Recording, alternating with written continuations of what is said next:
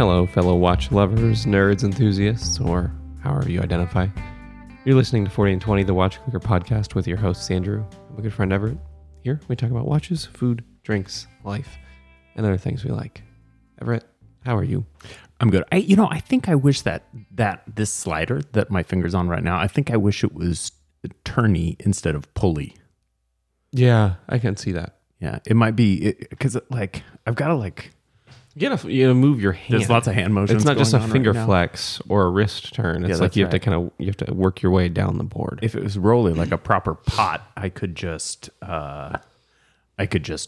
like do the finger twirl thing. Mm-hmm.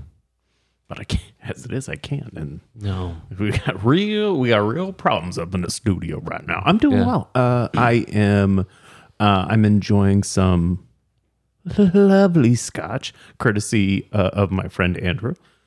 Which sounds nice. Which is you. He's a very nice fellow. It's Talisker Storm. So my first time having Talisker. I've recently learned that it's the only Scotch distillery on the island of Skye. Perhaps the only distillery, period. I don't know. Yeah, I don't know. They just say they're the only distillery, which would make sense that they're the only distillery at all, but maybe the only scotchery. And as we do with foreign words, at least when we know we're going to say them ahead of time, we looked up pronunciation. Talisker, in fairness, that's an easier one. I said, how do you say that? And you said, it's Talisker. But we looked it up anyway, just to be sure. And the person who was doing the voice acting for that pronunciation video was Logan Roy, which, having, been fully engrossed in season 3, whatever, the most recent season of Succession, made me chuckle. It's Logan Roy telling me how to say Talisker. The more you know. Thanks, Logan Roy. I'm doing really well. Andrew, how are you? Good. I have had a really good day. You know those days that just everything goes the way you need it to? Yeah, I've heard a song about this. Yeah. By Ice Cube. Yeah, it was that kind of day. I spent most of it making broth. If you got a beep from Kim, I'm going to be pissed. What? Never mind. Keep going. Oh, I don't understand. I don't get most things. It's a line from the song. It's fine. Carry on. I spent most of the day just kind of chilling over a 5-gallon kettle, making broth with my turkey bones. Was it a beer making kettle? Yeah.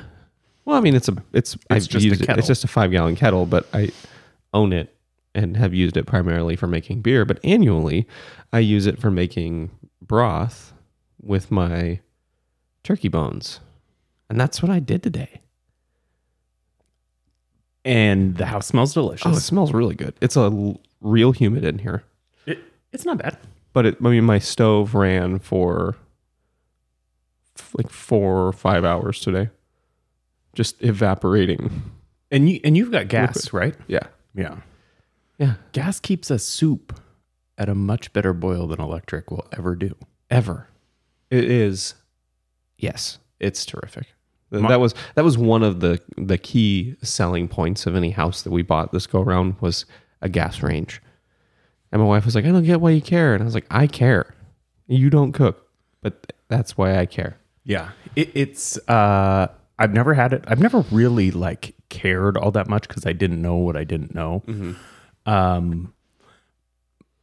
But having it for the first time in my life, in this last year, I just kind of there's a couple things that I don't think it does as well, but they're I mean, it's one thing out of 100. Everything else, I've just been so. What doesn't it do as well? You'll have to give me a moment because I remember what it was, or when it happened, I was like, oh, this is the thing, but I can't think of it right now. It'll come to me though. It doesn't get as hot as fast. There's a little bit of lead time, but I have yet to find a single thing that I prefer that didn't do well. An electric range to gas. Sure. It's a little harder to clean. There's more parts. Right. I don't know. I think it's easier to clean Because you know what? I just take everything off. I just spray some of the low fume oven cleaner on it. Scritcha, and then it's like totally clean. I don't do that. I let my wife do it. I actually have no idea how she does it. It's like magic. Does it look clean afterwards though? No. It does. It does. You know, we actually do have a gal that comes every 2 weeks and like cleans the corners and you know, the places that we don't ever get to. And she always wipes down the counters, wipes down the stove, but she never cleans the stove good enough for me. So the rest of the house is clean, and I always clean the stove that night. Because she's not going to spend, you know, it takes some time, and she doesn't want to spend that time. And frankly, I don't want her to spend that time. And there's crevices, and she gets it. She does. She's a crevice cleaner. I'll just say that much for her. That is not any sort of innuendo or. I'm going to need her number. We've offered it to you a number of times. Yeah, we should. It's getting bad. We should really talk about watches. Okay. We'll get there. I do want this crevice cleaner's phone number. You can just text it to me later. I feel like I've been unduly inappropriate at the beginning of this episode. It's usually sort of like later in the game. And I feel like I just started off sometimes with innuendo. Sometimes we take a hard left turn. And I think maybe that's going to just be the tone for the night. So if you're not interested in us having a fun time and drinking beer and talking watches, why are you even here? Drinking beer and whiskey. We both have... Well, I had a glass of beer and a glass of whiskey. Yeah. Well, glass of whiskey, can of beer. Yeah. I had whiskey, and I don't think you drank it. I did. And now I'm on to beer, which is good because I can drink beer at a pace that, you know, I want to drink it at. And whiskey before beer. In the clear. Yeah. Or in the rear. Yeah. Let's keep it going. So, watches. Yeah. Little watches. Today we're talking little watches. Small watches. Just the little buddies. And here's why. I'm in love with the Rolex Explorer. The 14270. Is it 14270 or 12470? One of those two. It's 114-270. Five digit Explorer. Black dial. The 36 millimeter black dial. I'm in love with it. And anybody who isn't is a weirdo. Because it's like the watch. Yeah. Like when I think of the watch, it's that one. But here's the problem. Like the band, same thing. Yeah. Here's the problem though. In January, they were like $5,000 to $5,000 to $6,000 with box and papers. Today, it is November 29th. Happy early birthday. You missed the bus, motherfucker. It's no box, no papers for like $8,000. Will sent me one on Reddit for $69.69. And I was like, man, that's a good deal. I was like, wait a second. That's $7,000, no box, no papers. Yeah. What the fuck? Yeah. So. Yeah, Crown and Caliber right now, like an 8,500 papers, no box. Yeah. So that's where we are. Which begs the question. For those of us who aren't going to spend that kind of money or spend 5 years on a wait list after having bought 9 two-tone OPs to have a purchase history, what have we got?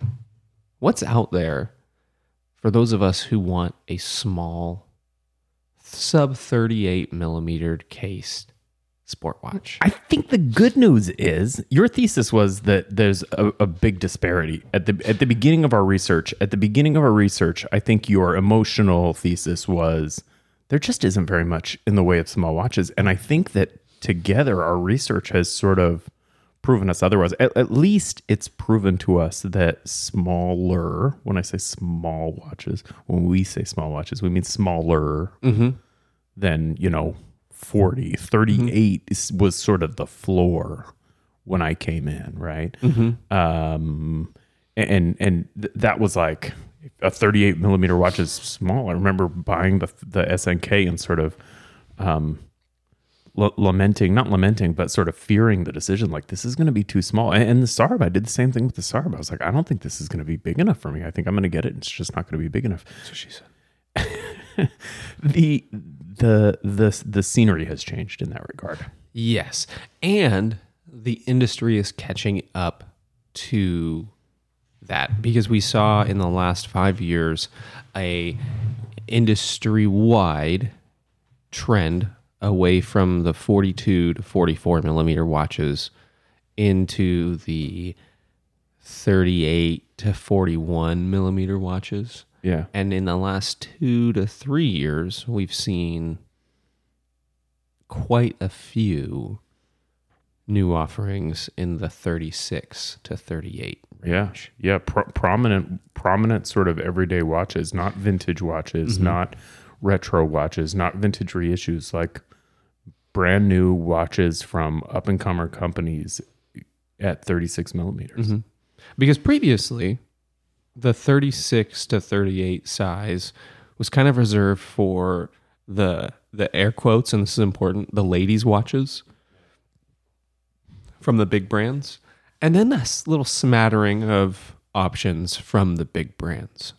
Yeah. You know, you have kind of weird one-offs. Yeah, I mean, you have the Explorer, you have the Black Bay 36, you have the Prince. Black Bay 36 is brand new. Prince is relatively new. These watches, but these are still in the big hitters. We're not seeing a lot in the way of really simple sport watches from other brands in that size. Yeah, can you imagine in 2015 a micro brand releasing a 36 millimeter sport watch? I mean, it didn't happen for good reason. Yeah, no one it would have. I think it would have done well because I think the market was ripe for it, but it wasn't worth the risk. Yeah, because that's not what the market was doing at the time. Yeah. So, with that being said, it is no longer 2015. It isn't.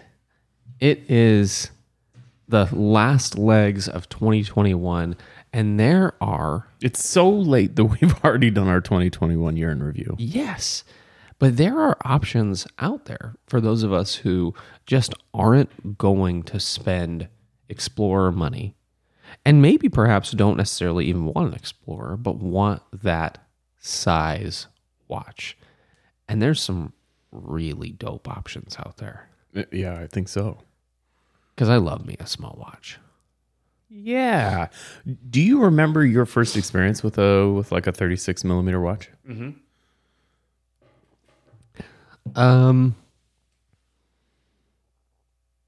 Yeah, it was the OP36 in Mexico. Mm-hmm. With the Uzi guy at the door. Yeah, that's and right. I put it on and I was like, uh-oh. Ooh. It had to be a OP36. So mine was a Datejust 36, and the fella at the counter was like, I really think you should try on the 41. You're not going to like this watch. And I was like, well, I want to try on the 36. And I put it on and I was like, yep. Yeah. It just, right as soon as it hits, you're just like, oh, yep. Yeah. That's the one. Yeah. There's a reason that was such a popular size for so long. And I will say, I had that experience, but that's a Rolex, and I think in my head, I thought, well, it's different because it's a Rolex. Rolex is bigger because it's got the crown on it. There's an optical illusion there. If it's a different watch, it's not going to be as comfortable, or it's not going to feel as right. My next experience was with one of the watches we're going to talk about today, and so we may as well just talk about it because this is the watch that for me kind of changed my world, and that is Laurier, our friends Lauren and Lorenzo Ortega, the Laurier Falcon 2, which they sent us a copy of that for review, and review we did. Indeed. And I fell head over heels in love with that. Because it's awesome. The way it fits, the way it hugs the wrist, the way it like wore with a t-shirt. I could wear it with a suit. I just loved the whole thing. Mm-hmm. And it was eye-opening. Same experience. Because the SNK is 37. And change, yeah. doesn't feel too big. Not by a long shot. And I think we have in our head, like, oh, the SNK is about as small as a watch as I'd ever want. And the SNK's shape lends it to seeming smaller than it is. But when you get those nice long lines of the Falcon 2, it's 36, but it's got presence. Much like the OP or the Datejust or any of these other really iconic 36 millimeter watches. You're like, oh, it's not just Rolex. 36 is a perfectly appropriate size for a watch. It's a sport watch, right? Yeah. So it's a little bit beefier. It's a little bit chunkier. It's got whatever that thing is that we call wrist presence. It's got it. It's got it in spades. Mm-hmm.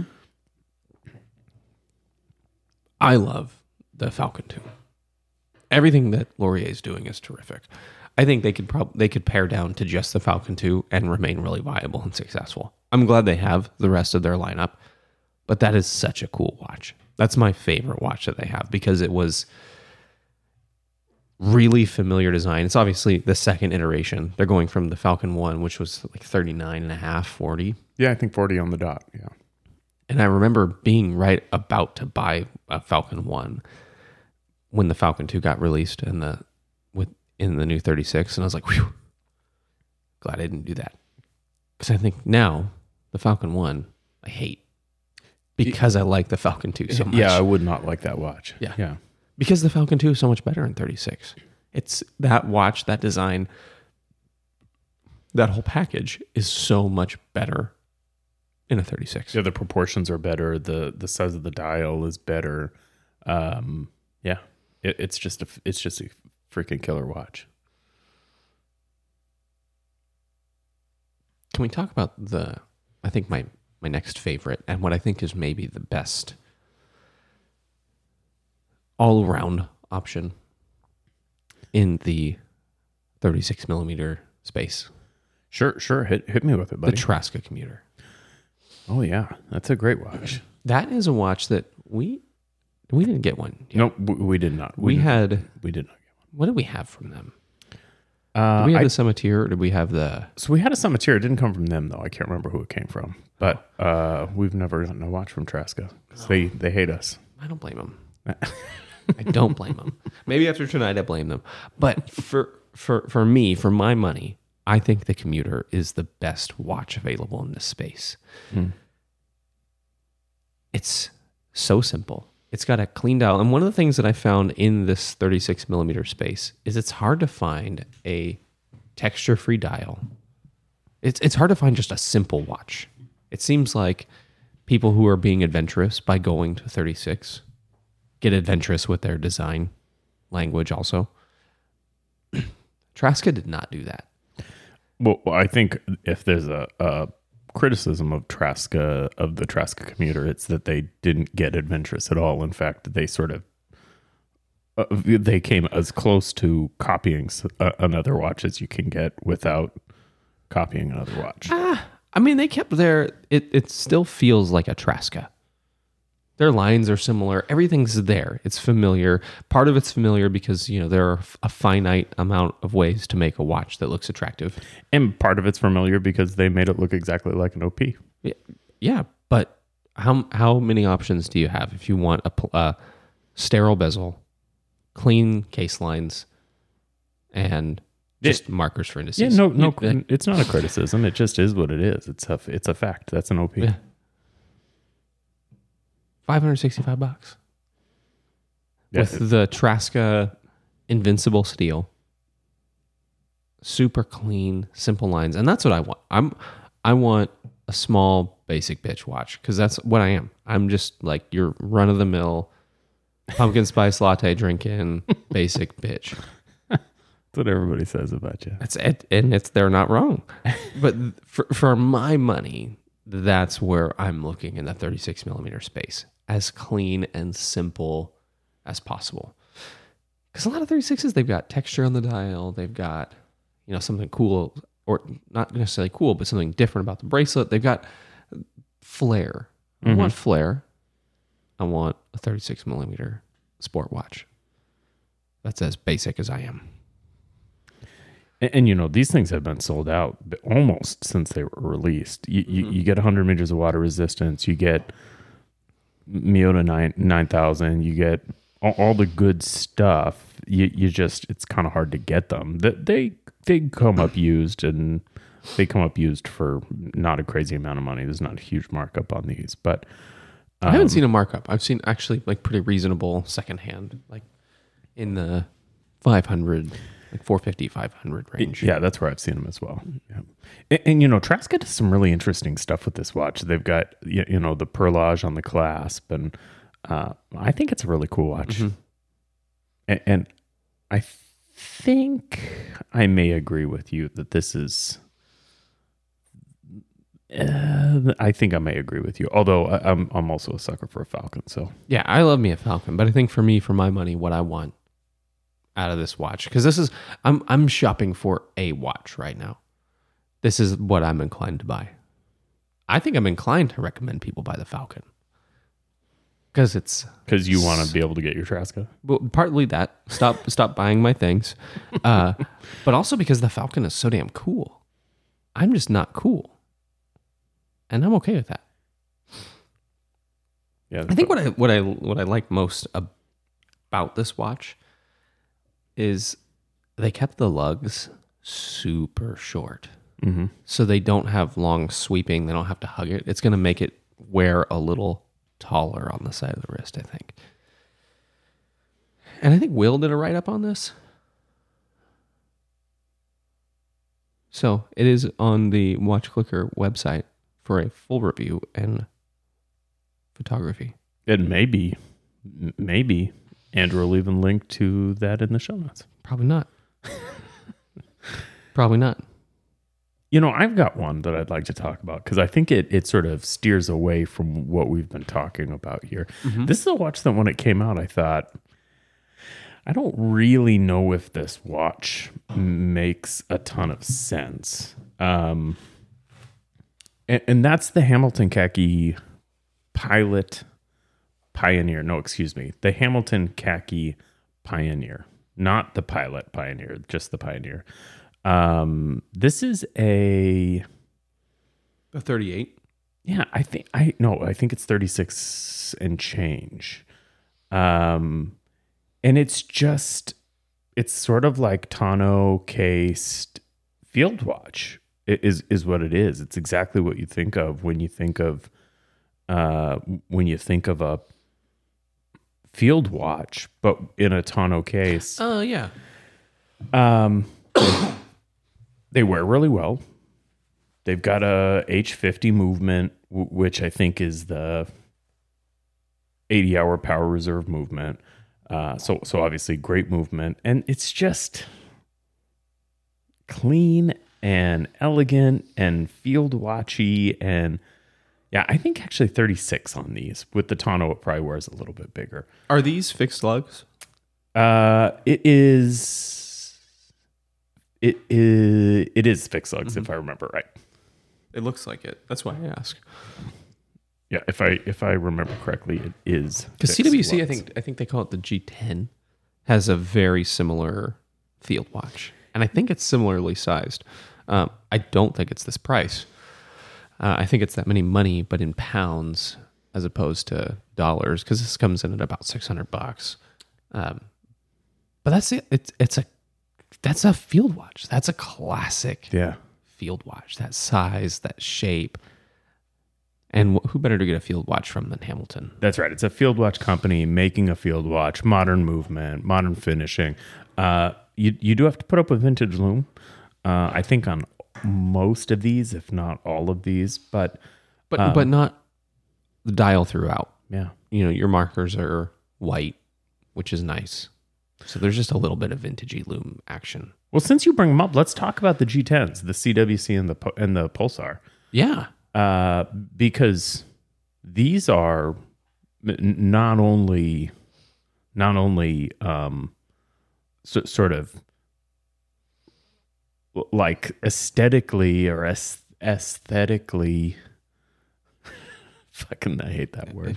You use it a lot. Appropriately field watches, but these are actually field watches, right? There's the field watch. The CWC G10 and the Pulsar G10, formerly CWC, and then, making stuff is expensive.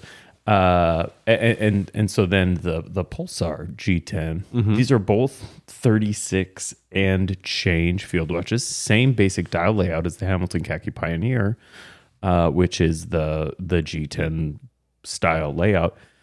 Both quartz watches, I believe. You can get these for, the Pulsar anywhere from 150 to 250 on eBay typically.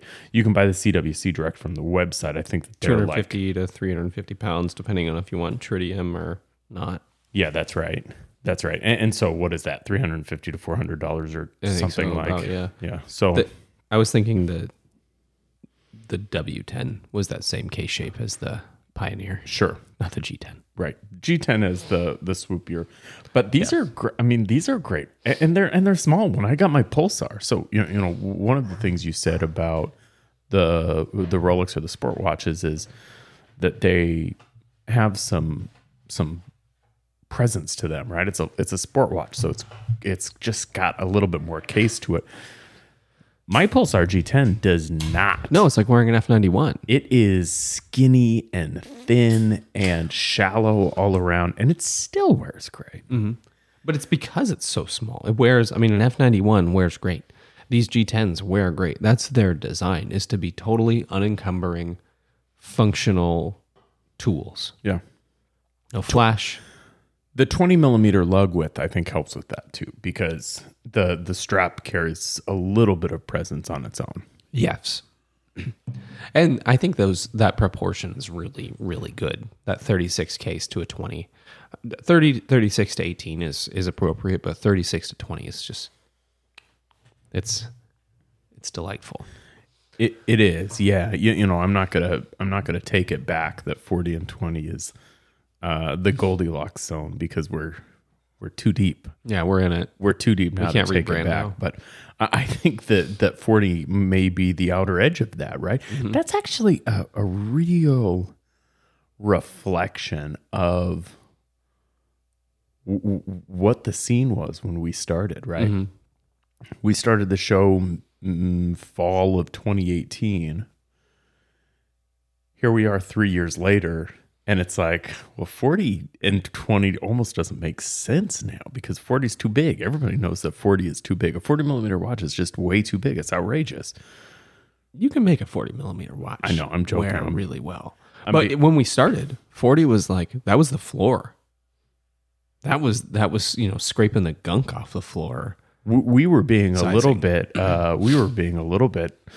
controversial. Yeah. Right? It's like, give me 40, right? That was... Yeah. Here we are. Now we may be 36 and 20. Pitching 36. If we're starting today. Full 4 millimeters is that's what happens. It's a lot of girth. What's up next? So we've talked about this micro brand sport watches. Mm-hmm. Because I think that those are great places to start. Super affordable, $500. We've talked about both automatic and quartz British field watches. Mm-hmm. Basically, very similar watches. Where do we go? Where do we go from here? Because I think it gets a little weird from here. We got to take, I think, a hard left turn. Okay. For a little bit. Steer me left. We got to talk about watches like... Take the wheel. Like the Retro Magic. Oh, yeah. And the EMG Horizon. Right. We got to talk square watches. That's what I'm getting at. Yeah. We got to talk square watches. And how big is the Retromatic? 30? 38? It's 38, yeah. And then so it's 38, and then the metric is 36. That's right. So the metric, which I tried on in New York, is 36. And it does not wear like a 36. Because it's square. That's right.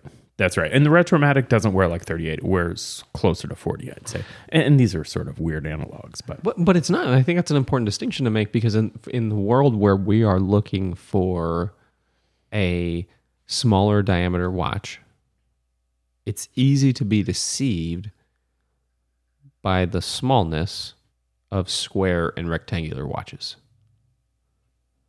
Because if you think about like the Santos Medium, I think that's 38. And that wears like that's as big as I could possibly want it. It wears beautifully. The Santos Large would be like wearing a damn pizza box on your wrist. It's big, yeah. It's big. But that brings in almost the PSA around how square watches might carry with them a small size, but don't carry with them a small fit. Yeah. So, what do you want to talk about first?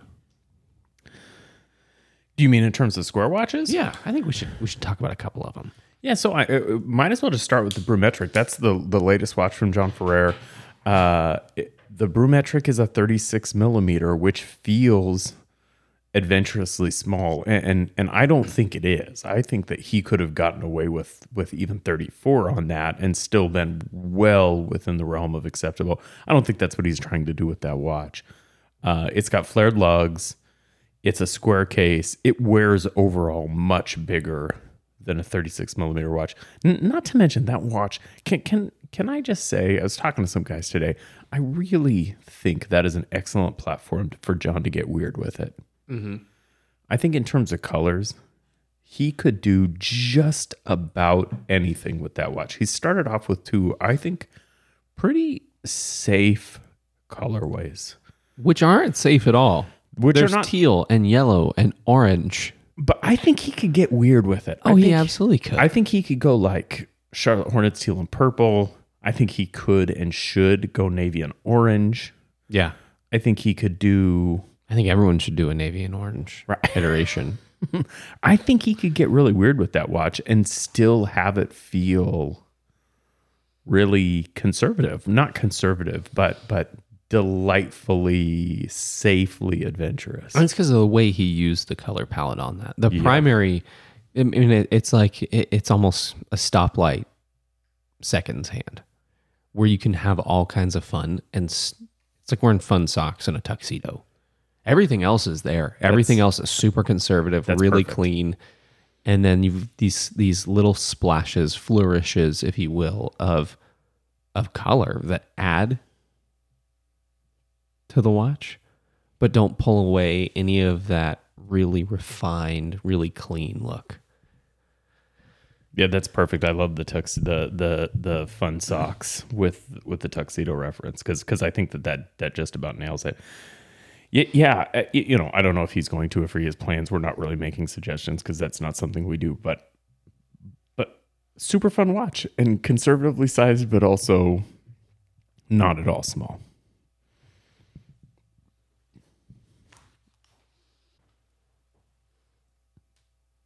Which I think sort of forces us now to move on to the next area of square watches, which is the pure kind of Monaco style. The actual square. The actual full square. And I use Monaco because that is the pioneer of this shape. And I don't think that any watch can ever use a square case again without being directly compared to the Monaco. And I think that's reasonable. Monacos come in at 38 millimeters. I think there's probably some smaller sizes, but as they stand now, they're at 38. Or they're...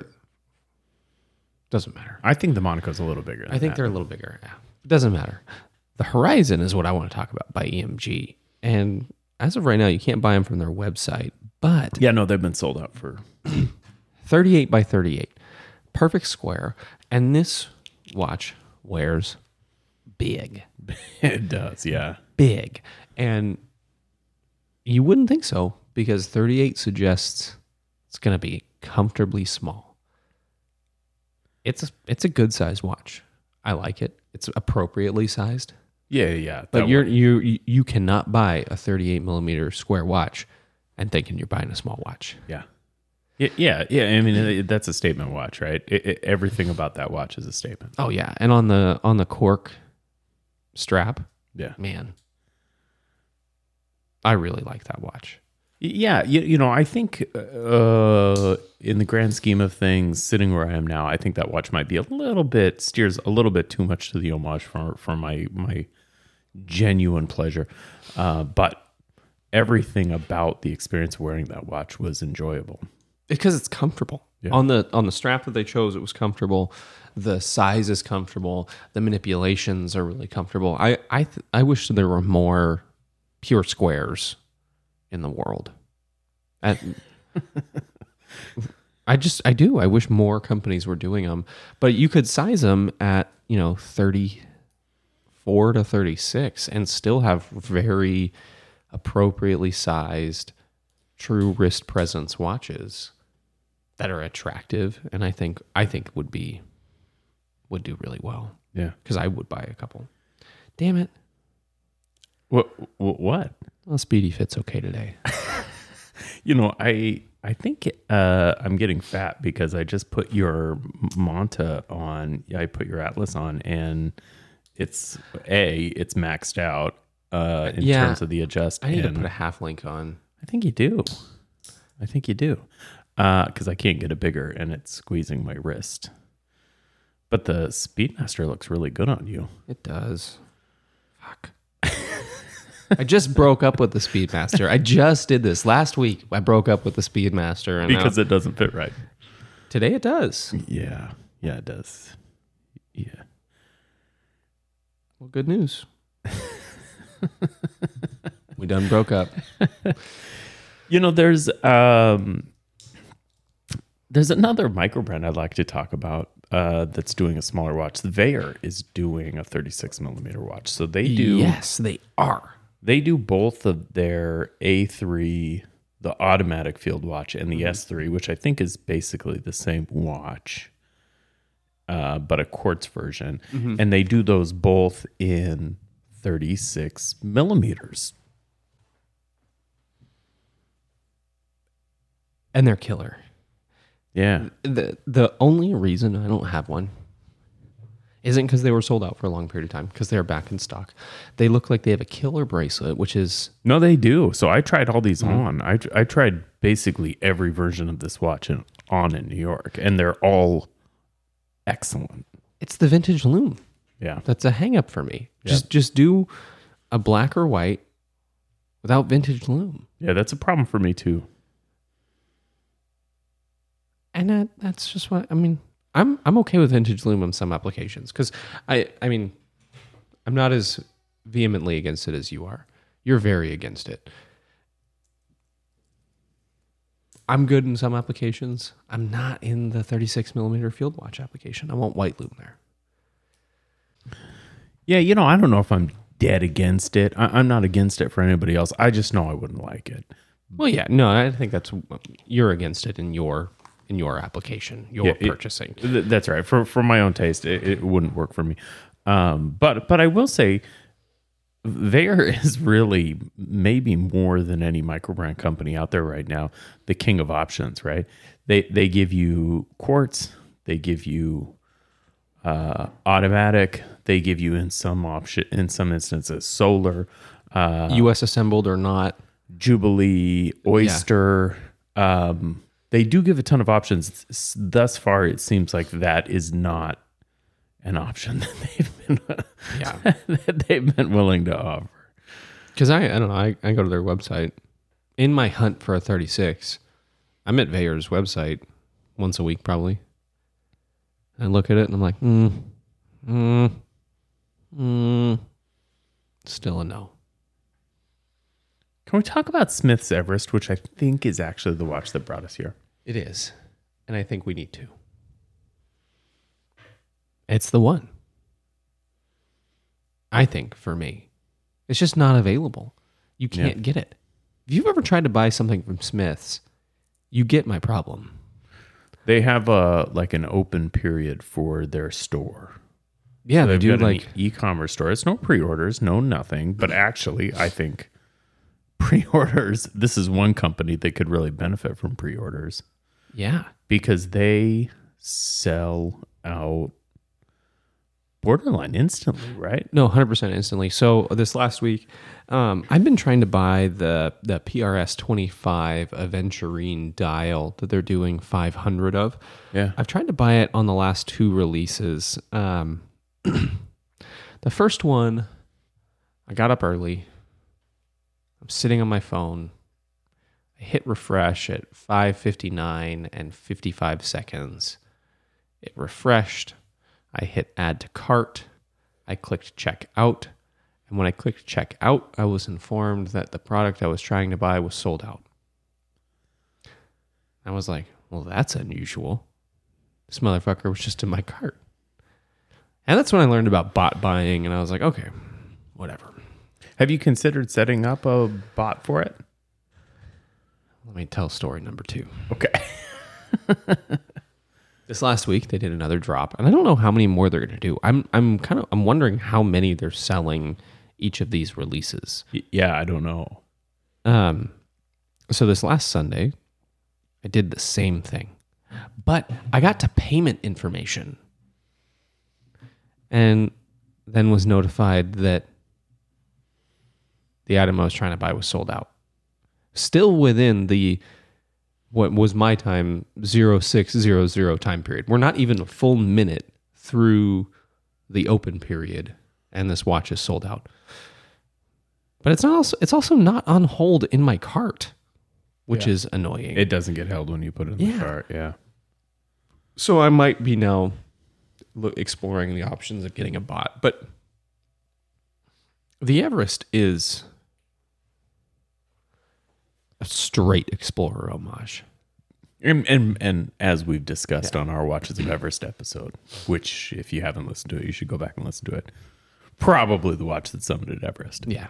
Which maybe makes the Explorer the homage to the Smith's Everest. So maybe it's the OG. I don't think that that's accurate, but spiritually, emotionally, perhaps, yes. So what we do know is the Everest came out on top. We don't know which watch summited. We think the Smith summited. We know that the Everest won. Yes. Excuse me. We know that the Explorer won. Yes. The dangers of marketing. Victor's right, the history. So we've got a great 36 millimeter watch. It's a fucking Explorer. If you've seen an Explorer, you've seen a Smith's Everest. Mercedes hands, cardinal numeral markers. The rest are indices. It's much more an Explorer than the Smith's watch that perhaps summited was an Explorer. Yeah. Here's the problem I have with the Everest, though. That riveted bracelet.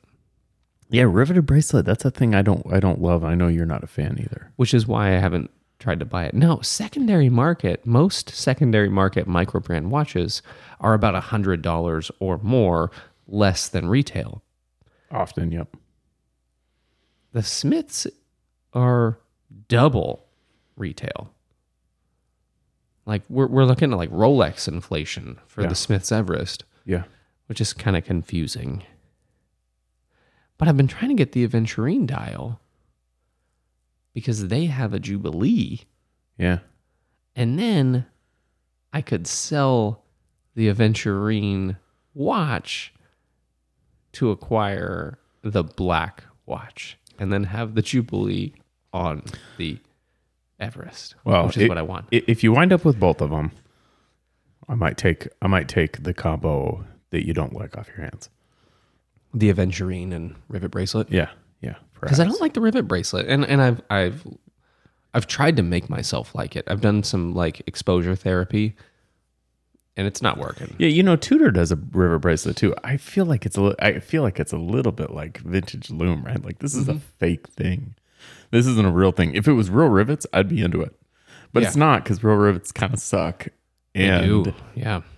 And so, a fake riveted bracelet feels a little bit contrived to me. I mean, it is literally contrived. It makes me think of like an Invicta dive watch with like a Swiss Army tool bracelet. Like, those bracelets that you can open up and you've got like a flathead and a Phillips and the Leatherman. Yeah, that's what it makes me think of. It's obviously not that grotesque. but it's equally offensive to me, and I have no reason for it to be that offensive because maybe you like it, and that's perfectly reasonable if you do. Sure. It's just not what I want. I want a clean, sleek sport watch without like lumps on the side. Yeah, without just weird shit, unnecessary weird shit. Yeah, I want less is more. Like I just want plain dial with markers, sterile bezel, clean bracelet. Is that too much to fucking ask? Yeah, no, it's one of those things, right? You can't always get what you want. But you usually can in the watch world. So love the one you're with, Andrew. I do. I love the Atlas. I've been wearing the Atlas a lot. No, I meant me. Oh, you're okay.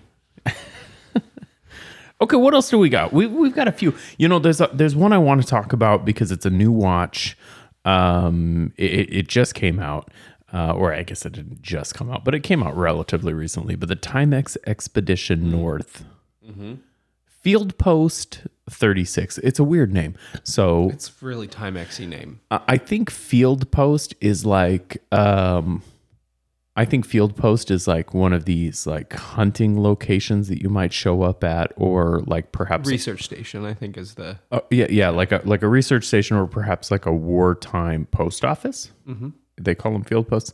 In any event, it took me a while where I was like, Field Post 36. Anyway, weird name, but they've got a 36 millimeter of essentially what many people have pointed out is very similar to a Hamilton Khaki mechanical, the Hamilton Khaki Field mechanical. Very similar watch for some very good reasons, which we've talked about on the show before, but not a Hamilton design.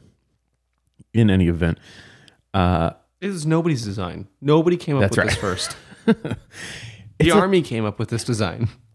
It's a 36 millimeter field watch with solar power. Yes. 40 hours of power reserve. I think it's 40 hours of power reserve. Or excuse me, 40 days of solar power reserve, not 40 hours. 40 days is more appropriate. Yeah, 40 days of solar power reserve. Great size, great aesthetic. I think that their Expedition North is one of their newer lines of sort of, I think that this signals Timex deciding to command some respect again. They're standing up for themselves. They're going to do their hair toss, check their nails. Yeah, they're getting off the Walmart spinner towers. I think that's what's happening here. And when you look at the marketing, it's deliberate. Mm-hmm. It's aesthetically pleasing. It's obviously been paid for, like they didn't phone it in on anything with this watch, which, who cares about marketing? But what I do think it signals is Timex is being deliberate, and I love it. I love to know that Timex cares in That's that what way. We've been hoping for the last 2 years. Yeah, that's right. We've talked about it 100 times. Yeah. And they're doing it. Finally. Who cares about the marketing? The marketing is whatever. But the fact that they're doing the marketing means that they care. It means that they see it. They're back. We've got the pivot. It's coming. And so you can do this. I think it's a 41.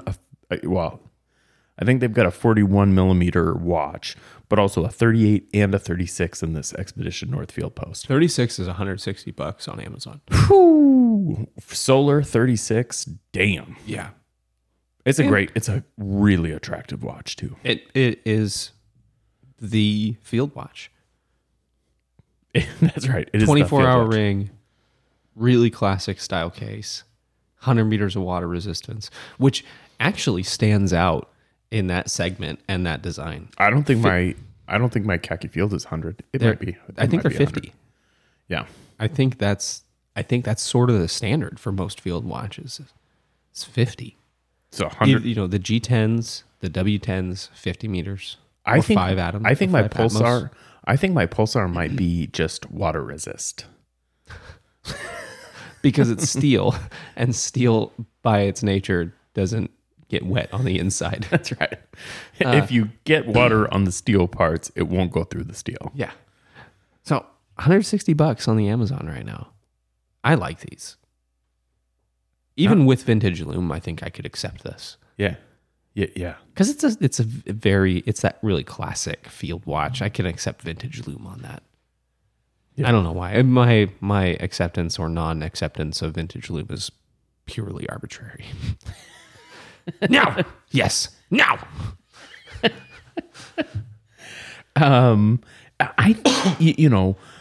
The downsides to this watch are purely sort of vain, right? It's purely vanity. It's a Timex. That's right. It's a Timex. It's quartz. But it's solar. It's solar that's not quartz. vain. I just think it's a killer watch. I think the next couple It's years a little. It's got some booty. It's a little thick too. They could have done a little bit. it's 12 millimeters thick. Yeah. Yeah, it's a little bit of ass. Yeah. That's all right. We like them thick. It's true. I can't deny that. I think we'll see it's just a Timex kind of pass in the next couple of years because Timex is doing some cool shit with the Waterbury line that they're dropping. They've got a lot of hand winds coming out, like Giugiaro stuff. yeah. I think they're doing enough to overcome that. It's a Timex.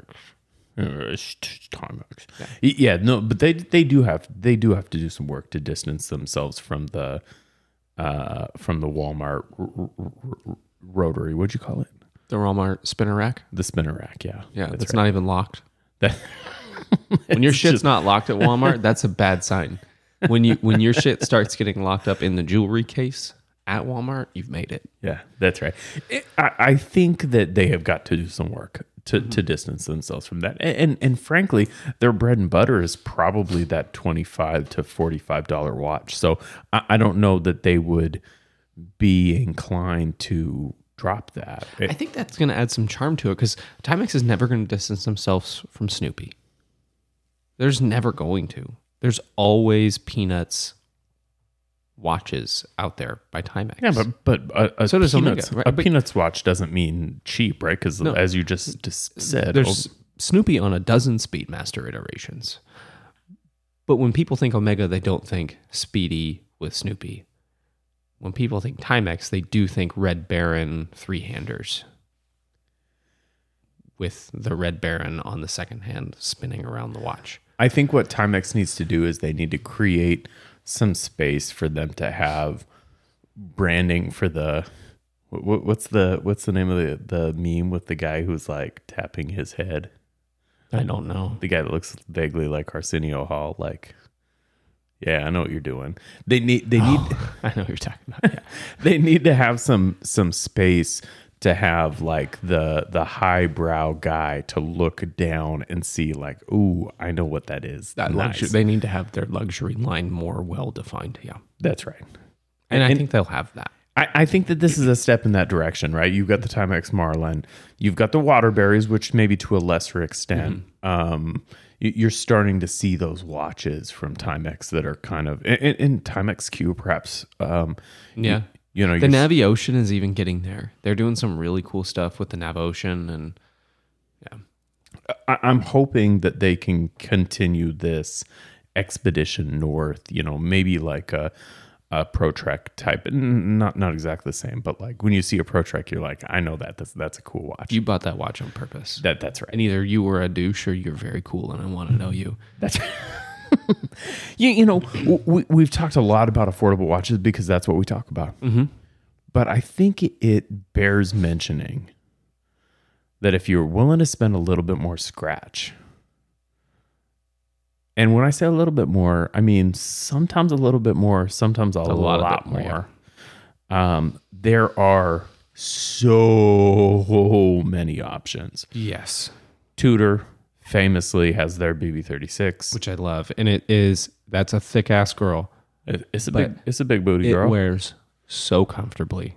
They've got their Tudor Prince, which not really available in the U.S. I mean, certainly available, but not really intended for our It's a market. JDM, yeah. Which is far more comfortable. Is it JDM? I don't think it's JDM. It's a Swiss watch. It seems pretty JDM. Well, I don't think it's made in Japan, but maybe intended for that market. Either way, it is definitely not something that's marketed towards Americans. And it is Svelte. It is. Oh my gosh. It's a Datejust, is what it is. I mean, it's hard to separate that watch from the Datejust. Tudor, if any company has the right to homage the Datejust, it's Tudor, It's the little brother. right?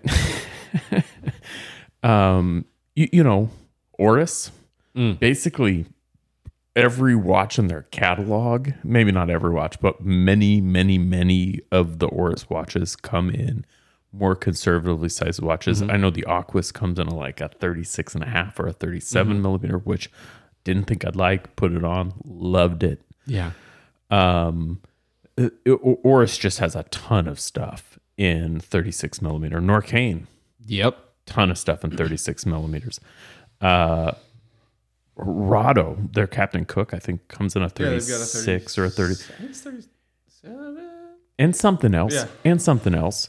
Oris, I think Oris just today or yesterday did a new Big Crown Pro Pilot in 36. So there are a ton of options, you know, Which is unusual to me. which is not even to mention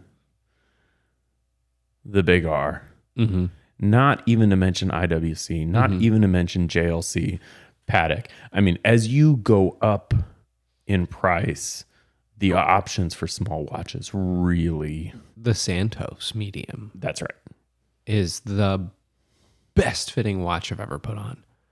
Putting it on was a curse because now I need one. I don't just want it, I need it.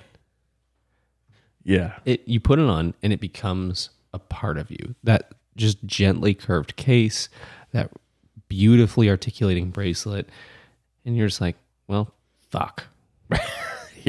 Here we are. This is where I am now, and I need to be here again. It's like what I imagine meth is like. Right. And not to be all Oris fanboy, because I don't think we're Oris fanboys, but We're sponsored by Oris, isn't everyone? yeah, everybody's sponsored by Oris. Oris just released their rectangular, all four of these, you know, very primary colored rectangular watches. I think blue, red, yellow, and maybe like an olive. Which these are even smaller than what we've been talking about. It's a tank, what I would call a tank style watch. Yeah. But I think that they're like 26. Oh, I could do that. It's a big, tall it's a tank style rectangular. So it's not gonna feel like a diminutive watch, but at 26 millimeters across or 25 and a half, something like that, they're small. They are $2,000. They're 25 and a half across. 38 lug to lug. That's going to be really nicely sized. Yeah. Yeah, $2,000. It's I think it's olive's the best way to describe that. Taupe, maybe. Yeah. That's a weird color. Vaguely ground. Yeah. Earth. Yeah. I like those. Fuck. That sucks. Andrew, I'm all out of watches for the day, for the week, perhaps. All out of watches. Are you lost without me? I am so lost. I get that. I have that effect on people. With that in mind, other things, what do you got? I have an especially timely other thing. Tell me. And this is for all of you. We just had Thanksgiving. A week ago today, if you're listening to this on Thursday, it's been a week ago today. So that carcass, Make some broth out of it. it's starting to go stinky. It's going to, if it hasn't already, it's going to be a little stank. Hopefully it's in your fridge, not on your counter. Right. If it's on the counter, we're going to recommend you toss it per FDA guidelines. It's dry aged. Here's my You recommendation. got to cut the pellicles off. Yeah. So I'm always trying to figure out what to do with leftovers because I typically don't like leftovers. So I try to repurpose them. Today, I did the best repurposing of Thanksgiving meal that I've ever done. Tell me more. I'm intrigued. I went to the store. I bought waterfront sourdough bread. So the Seattle's best waterfront sourdough. It's just it's a round sourdough loaf, but sliced. So you have long, fat slices. Okay, so it's not like a bag loaf sourdough. It's like a real rustic. No, it's bag loaf sourdough, but round loaf. Okay. So you have long slices. That's important. You got some Swiss cheese. I got some provolone. I took some of the leftover ham because I like ham on Thanksgiving and Christmas. So we do ham and turkey. And I made Cubans. I shredded some of that turkey, sliced the ham as thin as I could, and made Cubans on that sourdough bread with Swiss and provolone. I used a devil's spit pickles in mine. Yeah, regular boy. pickles and everyone else. That was the best use of leftover turkey that I have ever found.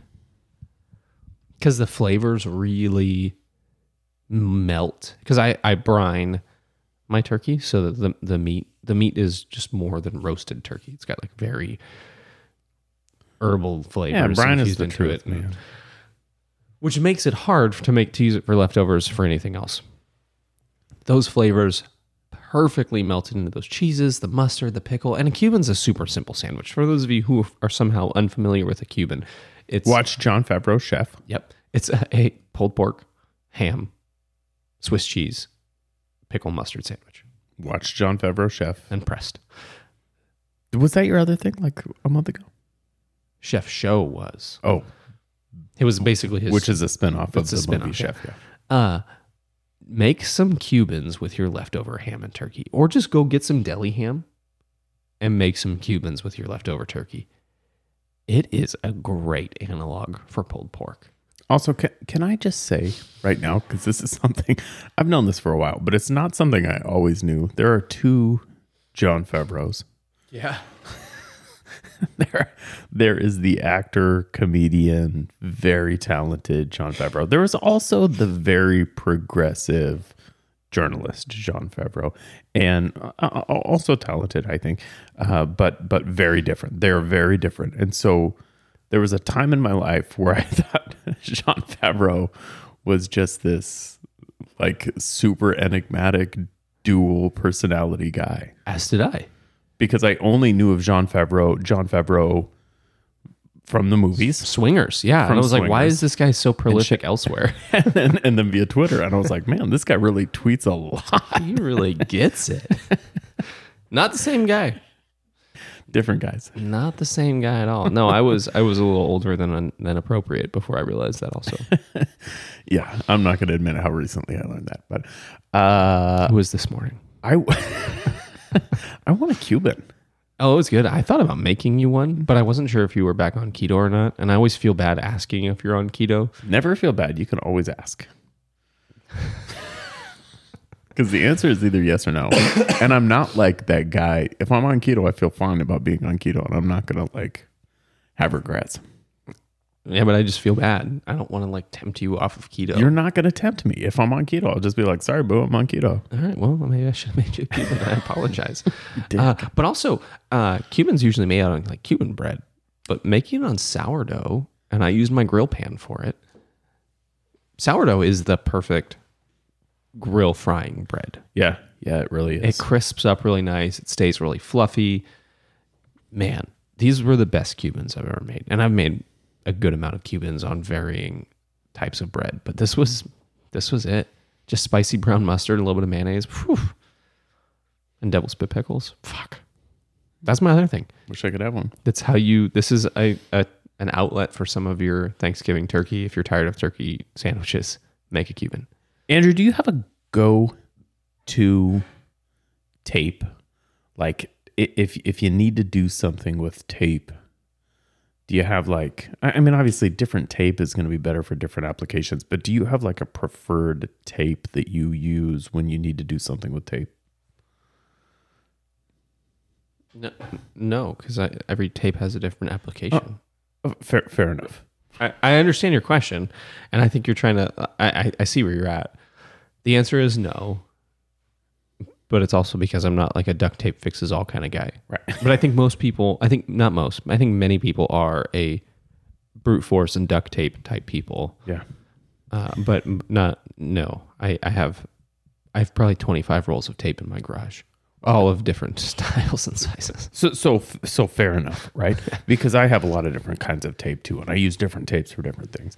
But I would say it at some point in the fairly recent past, I was kind of a duct tape guy, right? Mm-hmm. Like if I needed to do something with tape, and it wasn't a really specific application, I just needed a tape to do tape things, I would use duct tape, right? Because duct tape is fairly removable depending on the surface you put it on. Mm-hmm. It's strong. Mm-hmm. It adheres to everything. It does. It's just a really practical tape. And so practical that people do all sorts of cool shit with duct tape, right? They make wallets and I had a duct tape wallet for a long time. Like full tuxedos and right. The duct tape is cool. Mm-hmm. And it does things really well. I have so this has been kind of a long time.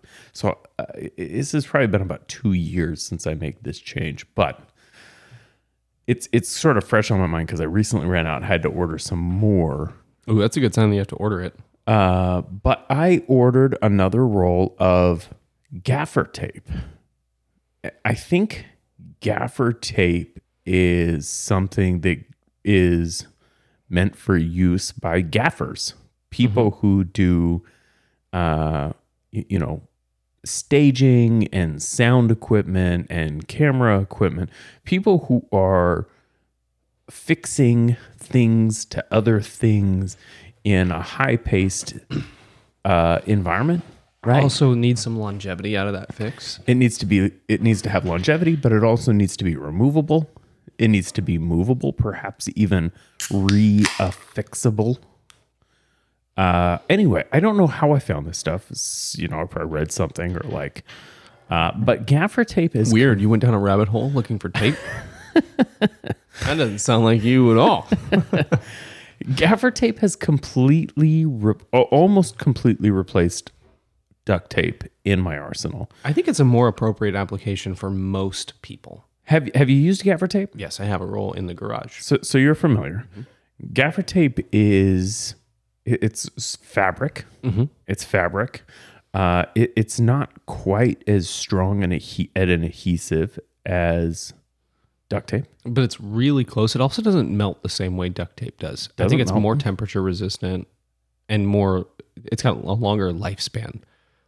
That's right. Yeah. It stays removable for longer. Mm-hmm. You can take it off. You can put it on the floor. It's gonna if you need to put duct tape on the floor, it's gonna act exactly like duct tape in my experience. But it'll actually come off without a razor knife. That's right. It will come off. Doing what we do with microphones and wires and stuff is actually the preferred application for that, and it would be perfect for that. You use a little bit of tape, you tape the thing, and then when you're done with it, you pull it off. Mm-hmm. I have started using it for nearly everything. It's like I said, it's been about 2 years, but anytime I need tape, I use it. Now I wouldn't use it on shipping, right? Like packages. No, yeah, because I use packaging tape for that. You use packaging tape, A, and B, it's just too easy to take off, right? Yeah. So, but what's weird about the adhesive is it's easy to take off, but it also holds like a motherfucker. Crazy good hold, and easy to take off. It splits easily because most people don't need the full width of tape. That's like when you're using medical tape, nobody needs the 2 inches of surgical tape that you have on that roll. However, if you're ordering gaffer tape, order 2 inches because you can tear it. Tears so well. It tears better than duct tape. Super clean. Yep. Clean, straight lines. You can get, if you need it to actually be straight, I'd recommend cutting it. But if you don't mind a ragged edge, it's going to be very straight. Mm-hmm. I just love it. It's sort of like one of those things that I discovered and I was like, this is kind of mind blowing how good this is. And why don't more people use it? The answer is it's more expensive than duct tape. That's why more people don't use it. It's pretty expensive. I think the last roll I bought was 2 by a whole bunch of feet. It's like duct tape size roll, and it was $18. So more expensive for sure. Yeah. And if you're using it like you would typically use duct tape, continue to use duct tape because duct tape is much cheaper. Yeah. Well, shit, I don't know, man. 2 years. I think the last 2 by whatever the big rolls are lasted me almost 2 years, right? And I've used it camping. I've used it. I mean, shit, I don't know, everything. Heavy duct tape users can use a roll a week. Yeah, that's right. If you're using it like that, yeah, maybe stay with duct tape. Yeah. If you're making wallets, I think a gaffer to be sold. Be nice. Yeah, right. Well, I don't know. It's kind of soft. It gets a little like grimy. So does duct tape. The adhesive like leaks through the outside. So does duct tape. Yeah, which just shouldn't, because it's like a totally synthetic outside. I don't know. It's mind numbing. Anyway, that's my other thing for the week is gaffer tape. That's a weird other thing. That's a good other thing. That's a good little thing that you should have in your house. Get yourself some gaffer tape. Unless you have no reason to use tape ever. And frankly, I don't know if there are differences in quality between gaffer tape. I'm sure there are. This last roll I bought, I think, a little bit higher quality than my first roll. And the quality is negligible but noticeable. Saying there's a real professional grade gaffer tape from Gaffer Power for $18.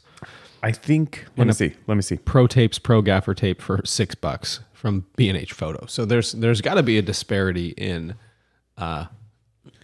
Yeah. So what I got is the Gaffer Power. I got it in navy blue. Oh, because that's just a nice color. It is. It's a very pleasing color. Andrew, are we all done? No, we're not. I have just found a roll of tape that costs $166. Is it gaffer tape? No, it's. Is it printed with Vantablack? It's the 3M 8979N nuclear grade duct tape, 2 inches by 60 yards, red. Strong waterproof backing, resists UV, moisture, what is rain. Nuclear grade duct tape? Oh, I don't. It's $40 a roll. So for 3 rolls, that's why it's $107. Okay, I don't know what nuclear grade means. I might buy some. Yo, what does nuclear grade mean? Let me see. Fuck, I don't know. There's not There's no ISO standard to it. We're just going to start calling our stuff nuclear grade. Nuclear grade duct tape. You can get it in silver. Jeez. Thanks, 3M. Yeah, no kidding. They do some good stuff, except you're pro. Did you join that class action? I did not, but I could have. Yeah, I joined that. Did you get like $4? No, I got nothing. You got nothing. At least that I know of. Yeah. Backstory, 3M had a issue with their hearing protection they provided the military, and there was a big class action lawsuit. And most people got like $6.